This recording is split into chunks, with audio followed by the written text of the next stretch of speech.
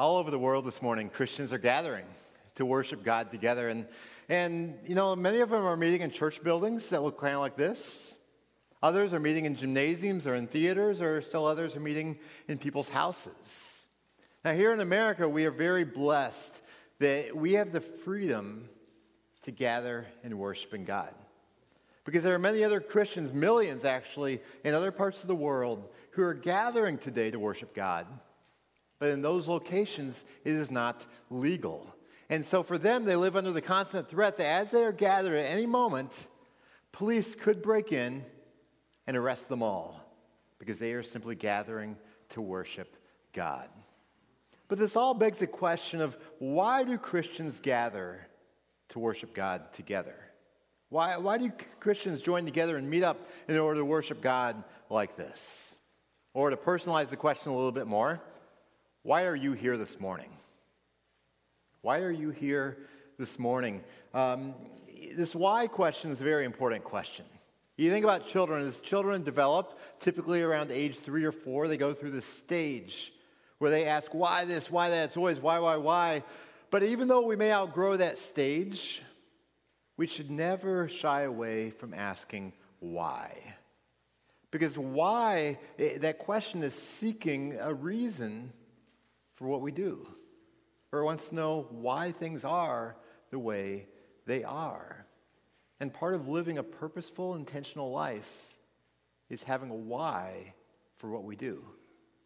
Now, when it comes to church, many people have lost their sense of why. And when someone loses their why for why they might be involved in church, they may still be involved for a while, but frequently then they're simply going through the motions. Their heart is not engaged that much. They're doing it just because, that's what they've always done. Or for other people, once they lose that sense of why with church, why come at all anymore? So they stop coming. I think of when I was growing up. I didn't have much of a why for church. But I went most Sundays because that's what my family did. I was expected to go. But for me, church didn't mean very much. I didn't like singing. I would daydream through the sermons as much as I could to make them pass quicker. For me, the best part of Sunday mornings was going out for pizza after church. And then I got to college, and I continued to go to church for a few months because, that's what you should do. But I saw church primarily as a social gathering. But I thought, I have good friends outside of church. It's much easier to sleep in on Sunday morning, so I did what a lot of other people do, of just stop going. And it wasn't until a couple of years later when a friend introduced me to a personal relationship with God through Jesus that church began to take on a meaning that was much more significant for me again. And this morning we're going to look at that meaning, that question of why is it so important to gather together to worship God? I invite you to turn in your Bibles this morning to Acts chapter 2. Acts chapter 2. We are in a series right now that is called Habits of Grace. Habits of Grace are talking about these practical patterns that we can implement in our lives to help us grow in enjoying God and in glorifying God. And today we're talking about the topic of gathering together as Christians to worship God. And this idea of gathering together to worship God is called corporate worship. It's gathering together in corporate worship.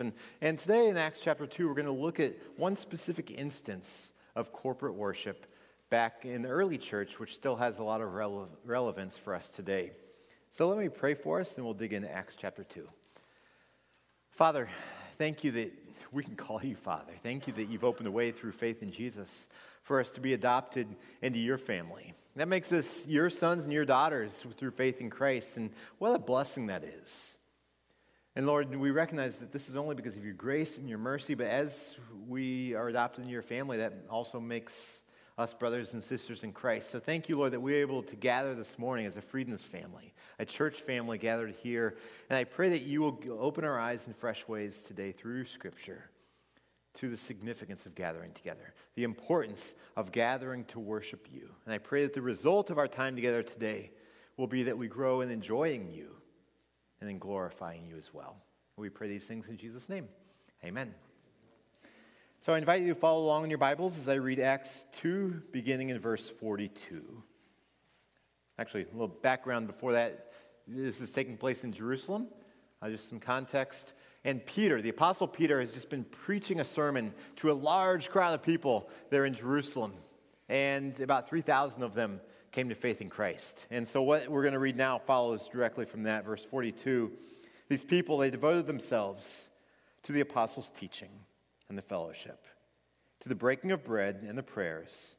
And awe came upon every soul, and many wonders and signs were being done through the apostles. And all who believed were together and had all things in common. And they were selling their possessions and belongings and distributing the proceeds to all as any had need. And day by day, attending the temple together and breaking bread in their homes, they received their food with glad and generous hearts, praising God and having favor with all the people. And the Lord added to their number day by day those who were being saved. So in this passage, I want to look at 4 key aspects of worship gatherings, aspects that are still very relevant for us here today. And the first one we see here is the importance of biblical teaching. Verse 42 says they devoted themselves to the apostles' teaching. Now, apostle is another title for Jesus' disciples. And you think about how special that would have been to hear teaching directly from someone who had been with Jesus, Peter or John or Matthew. That would have been amazing, wouldn't it? But we have to recognize we don't have the apostles with us any longer. But we have a resource that is at least as good, probably better, than having an actual apostle here, and that is the Bible. 2 Timothy chapter 3 says that all Scripture is God-breathed. It is useful for teaching, rebuking, correcting, and training in righteousness, so that the man or woman of God may be thoroughly equipped for every good work. And so we have this resource of the Bible to guide us, to teach us. And in corporate worship services, biblical teaching is important. Now, earlier, a few weeks ago in this Habits of Grace series, we talked about the importance of reading the Bible for ourselves. We talked about the value of meditating on Scripture, even of memorizing verses from the Bible. These are all very important habits of grace that help us to grow. But there also is the reality that at times, even as we're reading the Bible, there are parts that just confuse us, that we're not quite sure what in the world is going on here, or that we just read it and we're just kind of blah. And so that's where biblical teaching, in the context of a church setting like this, is so valuable. On Sunday mornings, I've put an effort through the week to try to bring a message from the Bible that explains what's going on here. It may provide some historical context. It helps us see what the importance of this passage is, and it helps us to apply it to our lives. And there are so many benefits that come from receiving biblical teaching like that. I think back to a few weeks ago, we had a man named John Payne here. He was our district superintendent, and he was preaching through the Lord's Prayer from the books of Matthew and Luke. And it was interesting how after those services, I heard the number of people talking about how valuable that was for them. And each of the individuals who were sharing this with me, they were people who had grown up reciting the Lord's Prayer every single week in church. They could, I think, quote it in their sleep. And I'm not joking. I bet that they knew it well enough that in their dreams, they could recite the Lord's Prayer verbatim. But they were talking about how it came to life in a new way as John was unpacking it verse by verse by verse. They were seeing things in there, significance they had never seen before, even though they had known it by heart for their entire lives. And that is the power of biblical teaching in a setting of corporate worship, is that it can help us to learn more about God, learn more about Scripture. And so biblical teaching is one of the key aspects of corporate worship. There's also the aspect here in this passage of togetherness. Verse 42 says they devoted themselves to the apostles' teaching and the fellowship. And then in verse 44 it says all who believed were together and had all things in common, and they were selling their possessions and belongings and distributing the proceeds to all as any had need. So you can hear the incredible togetherness that this church fellowship had with one another. They were enjoying life together. So one of the things we understand biblically is that Christians are not meant to be Lone Ranger Christians. We are not to have a purely private faith. It's tempting to say, well, I'm fine, just me and Jesus. Our faith in Jesus is to be personal, but not private. We are called to walk alongside one another in following him. Now, in today's world, it's easier than ever before to try to have a privatized faith where we're trying to grow just on our own. I think of just our culture of individualism, and I think of the fact that the internet makes podcasts available of quality biblical teaching. So, it can be tempting to think, it's nice just to sit in the comfort of my house or while I'm driving or listening to the earbuds and just get my biblical content that way. And by all means, keep doing that if you're doing that. But understand, that does not replace the value of gathering with other Christians and worshiping God. There's to be a sense of togetherness. Next week we're going to talk more about the value of relationships with other Christians to help us to grow. But even in this topic of worship services, there should be a sense of togetherness even surrounding our gathering here right now. I think of sporting events. I think about watching the Packers. If you want to watch the Packers play, you could watch in the comfort of your home. It could just be you and the TV watching the Packers. And that's probably going to be nice and comfortable, easy. But you compare that to going to Lambeau Field and watching them in person.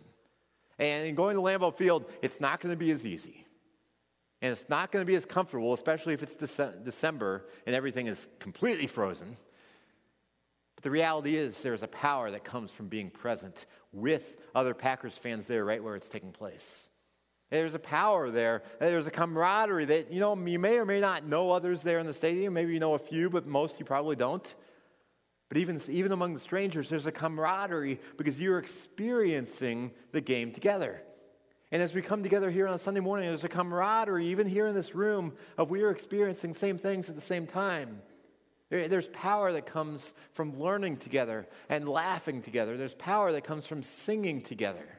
You don't get that if you're just listening to a podcast at home. For me, I enjoy sitting up in the front, especially in larger services like Christmas and Easter, but even the typical Sunday morning, because you can hear the power of the voices all joining together coming from behind you. There's that power of togetherness. We are a church family, and when we gather on Sunday mornings, it's like a gathering of the extended family. And so what I want to encourage you to do is not just breeze in and out of here on a Sunday morning, but really make an opportunity to experience more togetherness, more relationship with others, even here on a Sunday morning. Maybe that means sticking around afterwards for food in Fellowship Hall, and I'll tell you today the food is very tasty. It is every Sunday, but today is that week of the month where it's nice, warm, homemade stuff that's really good. So stop out there. Tasty stuff. Talk with someone in the lobby, turn around to the pew behind you or in front of you, meet someone new perhaps. Go to a class between services. For me, it warms my heart when I see people talking with each other because it shows the togetherness, the building of relationships. It warms my heart sometimes after a service when I see people sitting in the pew, not only talking, but praying with each other. It's an indicator of the togetherness of a church family. And so we see that parts of corporate worship are biblical teaching, togetherness. Thirdly, we see in this passage the Lord's Supper. It says, and they devoted themselves to the apostles' teaching and the fellowship, to the breaking of bread. Now, this breaking of bread, that phrase has a double meaning. On the one hand, it can simply refer to sharing a meal together. And in fact, we see that a little bit later in verse 46 when it says that they were breaking bread in their homes. And there is still something very powerful relationally about sharing a meal. But this idea of the breaking of bread can also refer to the Lord's Supper. You think to the Last Supper, which is the night before Jesus was crucified, and he said, "This is my body broken for you," referring to bread. He took a cup and said, "This is my blood shed for you." And so what we see is that this idea of the breaking of bread can also refer to the Lord's Supper. And it's interesting, back in biblical times and in the early church era, there was actually a connection between eating a meal and celebrating the Lord's Supper. You had it right there at the Last Supper that I just referred to, of Jesus instituted the Lord's Supper at the end of a meal that he and his disciples were sharing. And it was frequently that way in the early church as well, where they would be celebrating a meal together, eating together, and then celebrate the Lord's Supper at that same time. And so we see here that the Lord's Supper is a valuable part of what happens when we gather to worship as well. And here at Freedoms, we celebrate the Lord's Supper on the first Sunday of each month to remember the importance of the death of Christ. Because he said, and when instituting the Lord's Supper, he said, do this in remembrance of me. We'll be getting in a few weeks to the importance of the Lord's Supper. That is one of the habits of grace we will be looking at. The final aspect of corporate worship we see in this passage is the aspect of prayer. It says they devoted themselves to the apostles' teaching and the fellowship, to the breaking of bread and the prayers. You know, praying together, whether in small groupings or whether just during a worship service, is a powerful way with other people to turn our focus to God, to bring our petitions before Him, to be praising Him, to be thanking Him, just to get that focus onto God. And we look in this passage and we see in verse 42 that the early church was devoting themselves to these things. They were devoting themselves. It said later they were doing this day by day. This was a habit that they had implemented in their lives. And again, the powerful thing about habits is they can transform us. And so as they are meeting together, they are being transformed from the inside out to enjoy God and to glorify Him more. And you can't help but see the joy in this passage. It says in verse 43 that they had the awe that was coming into their souls. A little bit later in the passage, it talks about their glad and generous hearts. They are truly enjoying each other and enjoying God, and in the process bringing Him great glory. So these are 4 key aspects of corporate worship, things that we try to implement here in the 21st century at Freedoms. But if you've noticed, I started this message with a question of why do we gather and worship? And I don't think we've fully answered that question yet. So why do we gather here together to worship God? You know, that's a key question that I think we need to come to grips with. And there are many different ways you could word a response to that question, but here is my stab at it. I believe that we gather here to worship God because corporate worship fuels a lifestyle of worship. Corporate worship, as we're gathered here like this, it fuels a lifestyle of worship. Biblically, worship can be both an event and it ought to be a lifestyle. And they really fuel each other. It's an event and a lifestyle. What is worship? I think that's a key question. What is worship? Worship literally means to give something worth, to say, you know what, that thing is worthy of my devotion and my attention and my passion. Humans, everyone worships. The only question is what we worship. We are called to worship God, and worshiping God is the most satisfying thing we can ever experience in our lives, really. And so corporate worship, we gather because that fuels an entire lifestyle of worship that extends beyond this hour on Sunday morning to the rest of our weeks and even the rest of our lives. And I want to talk for a minute just about 3 different ways that corporate worship fuels an entire lifestyle of worship. And one way is by refocusing our gaze on God's glory. It refocuses our gaze on God's glory. Yesterday afternoon, I was sitting in my office and working on this sermon, and my wife, Shelley, sent me a text of our cat. I don't even know how our cat is sitting like that, but she said that he was sitting like that for a while. His name is Buttercup, and he sits over there, I guess occasionally like that. It looks like a human standing up, usually with his paws up on the windowsill because there is a bird feeder right outside that window. And he is gazing at those birds. He sometimes will be there hours during the day, focused in with laser-like focus on those birds. He wants those birds. He can't get to them through the window, but he wants them. He's dreaming about them. And I mean, you see this focus right there. He's intently zoomed in on those birds. And that's a picture of what happens when our heart is captured by something.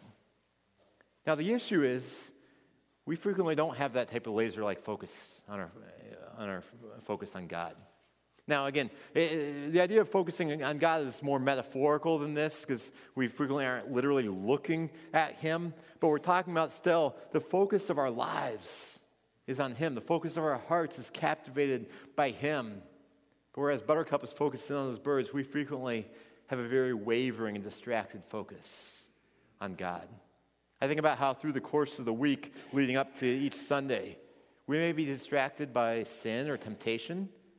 We may be distracted by negative things that have happened to us that, we just face some hardships in our life, sometimes big, sometimes smaller, that leave us frustrated or discouraged or worried or just worn down. We bring that level of distraction into our Sundays.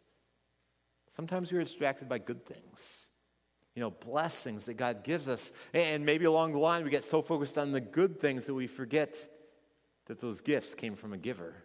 We forget to give him the thanks for them. Or those good things, they make us so busy that busyness distracts us. Or those good things get elevated in our hearts to become God things. We begin to worship those things. They become idols. And so there are many different things that can distract us from focusing on God. And that points to one of the values of gathering here on Sunday mornings, is that it refocuses our gaze on God's glory. It helps to turn our attention back to him. And that's the power of having the weekly rhythm of gathering together as God's people. Is that no matter what else went on during the week, we always have this time set aside that at least once a week, we will have our focus turned back to him and his glory. And I think especially the power of music to do this. Even thinking about the songs that we sang this morning, there's something very powerful about singing that engages our heart, engages our soul, and is able to help us to express praise of God. And so one of the big things that corporate worship helps us do is to focus our gaze on God's glory. Another thing that it helps with is to reform our minds with God's will.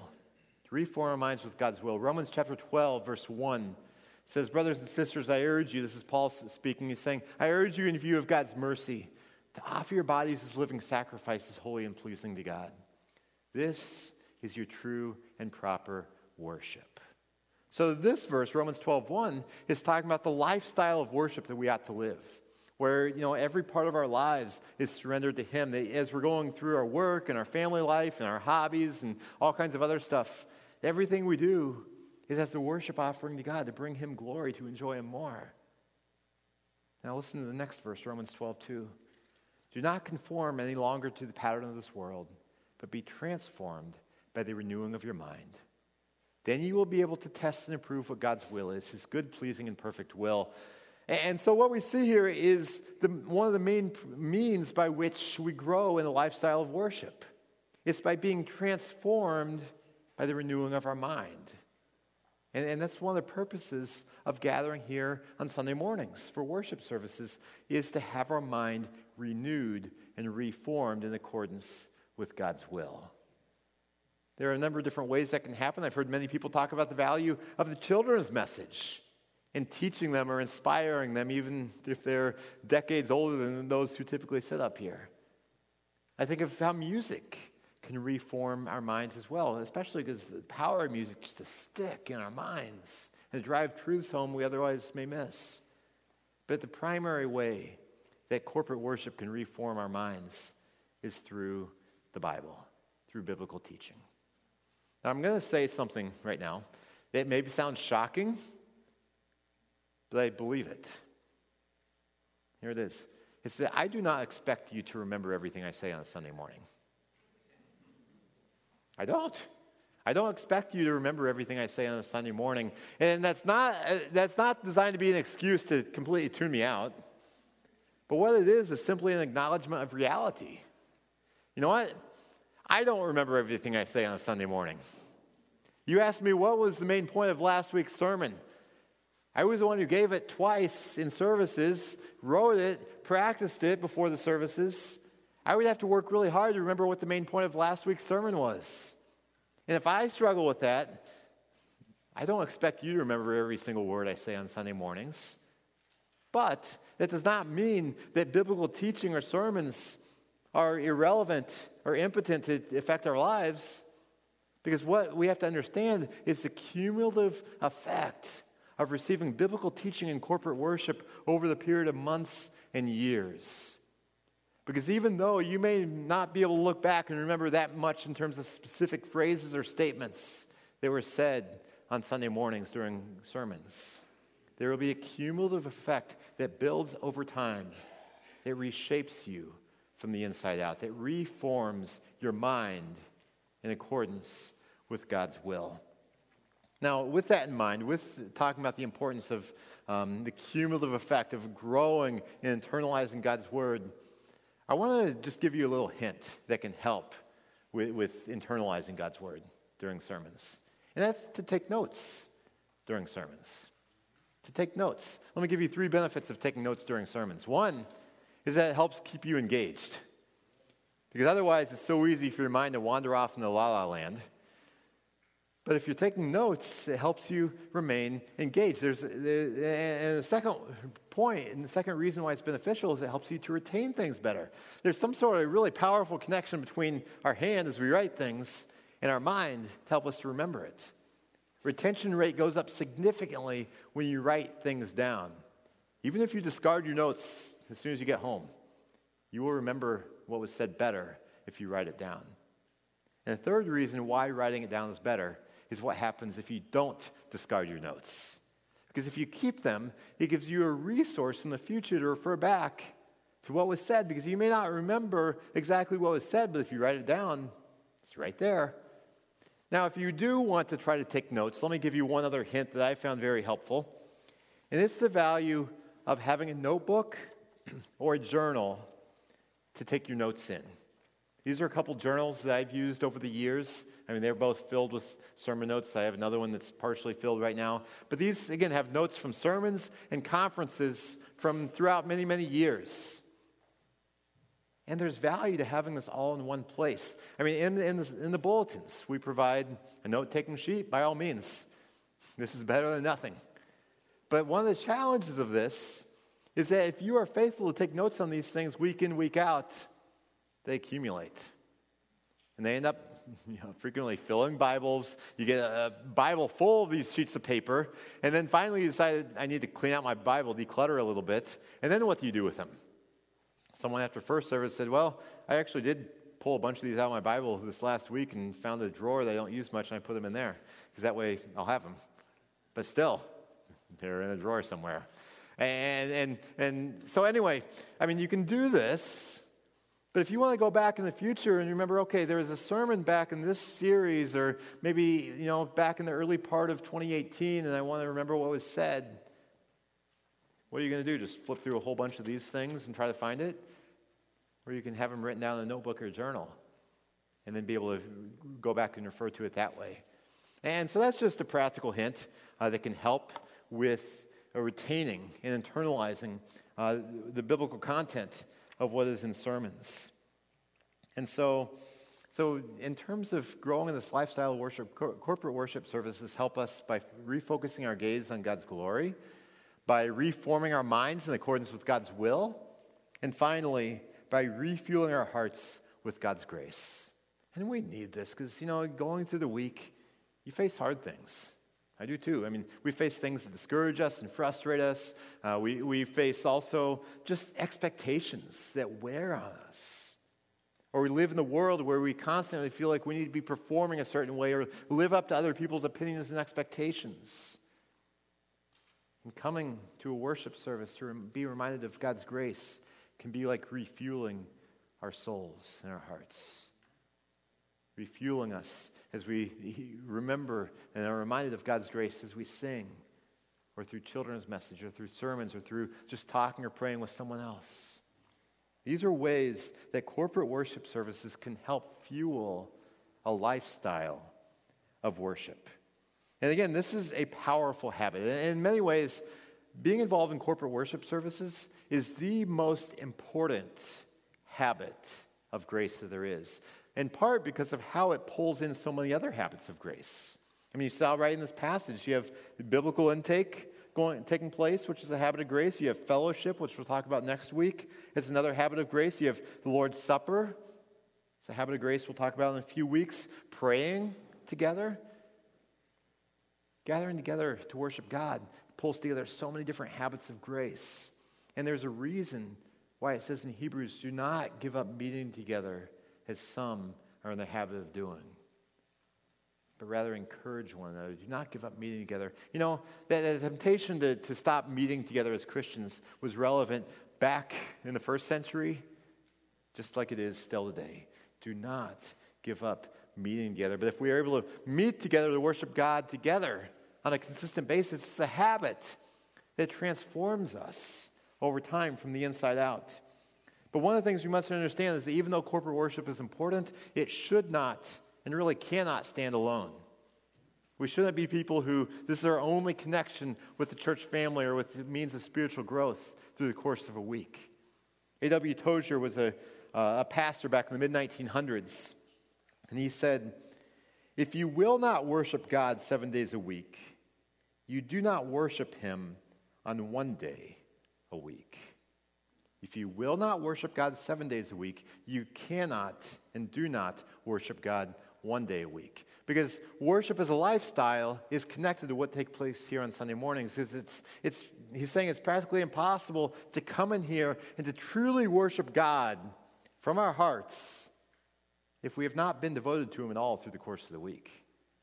We may come in here and you might have some warm, fuzzy feelings. We might get sentimental. We might have emotions flowing. We might learn some good things.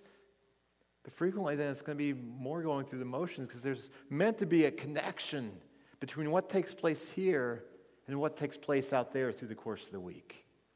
Gathering together is to fuel a lifestyle of worship, the lifestyle of worship through the course of the week as we live for God's glory in our workplaces, in our homes, in our hobbies. That's meant to fuel then what takes place back here as well. Now I want to dig in just for the last couple minutes on one other aspect of how corporate worship fuels a lifestyle of worship. And it's taking the next step to understand that a lifestyle of worship causes us to glorify God and by enjoying him. To glorify God by enjoying him.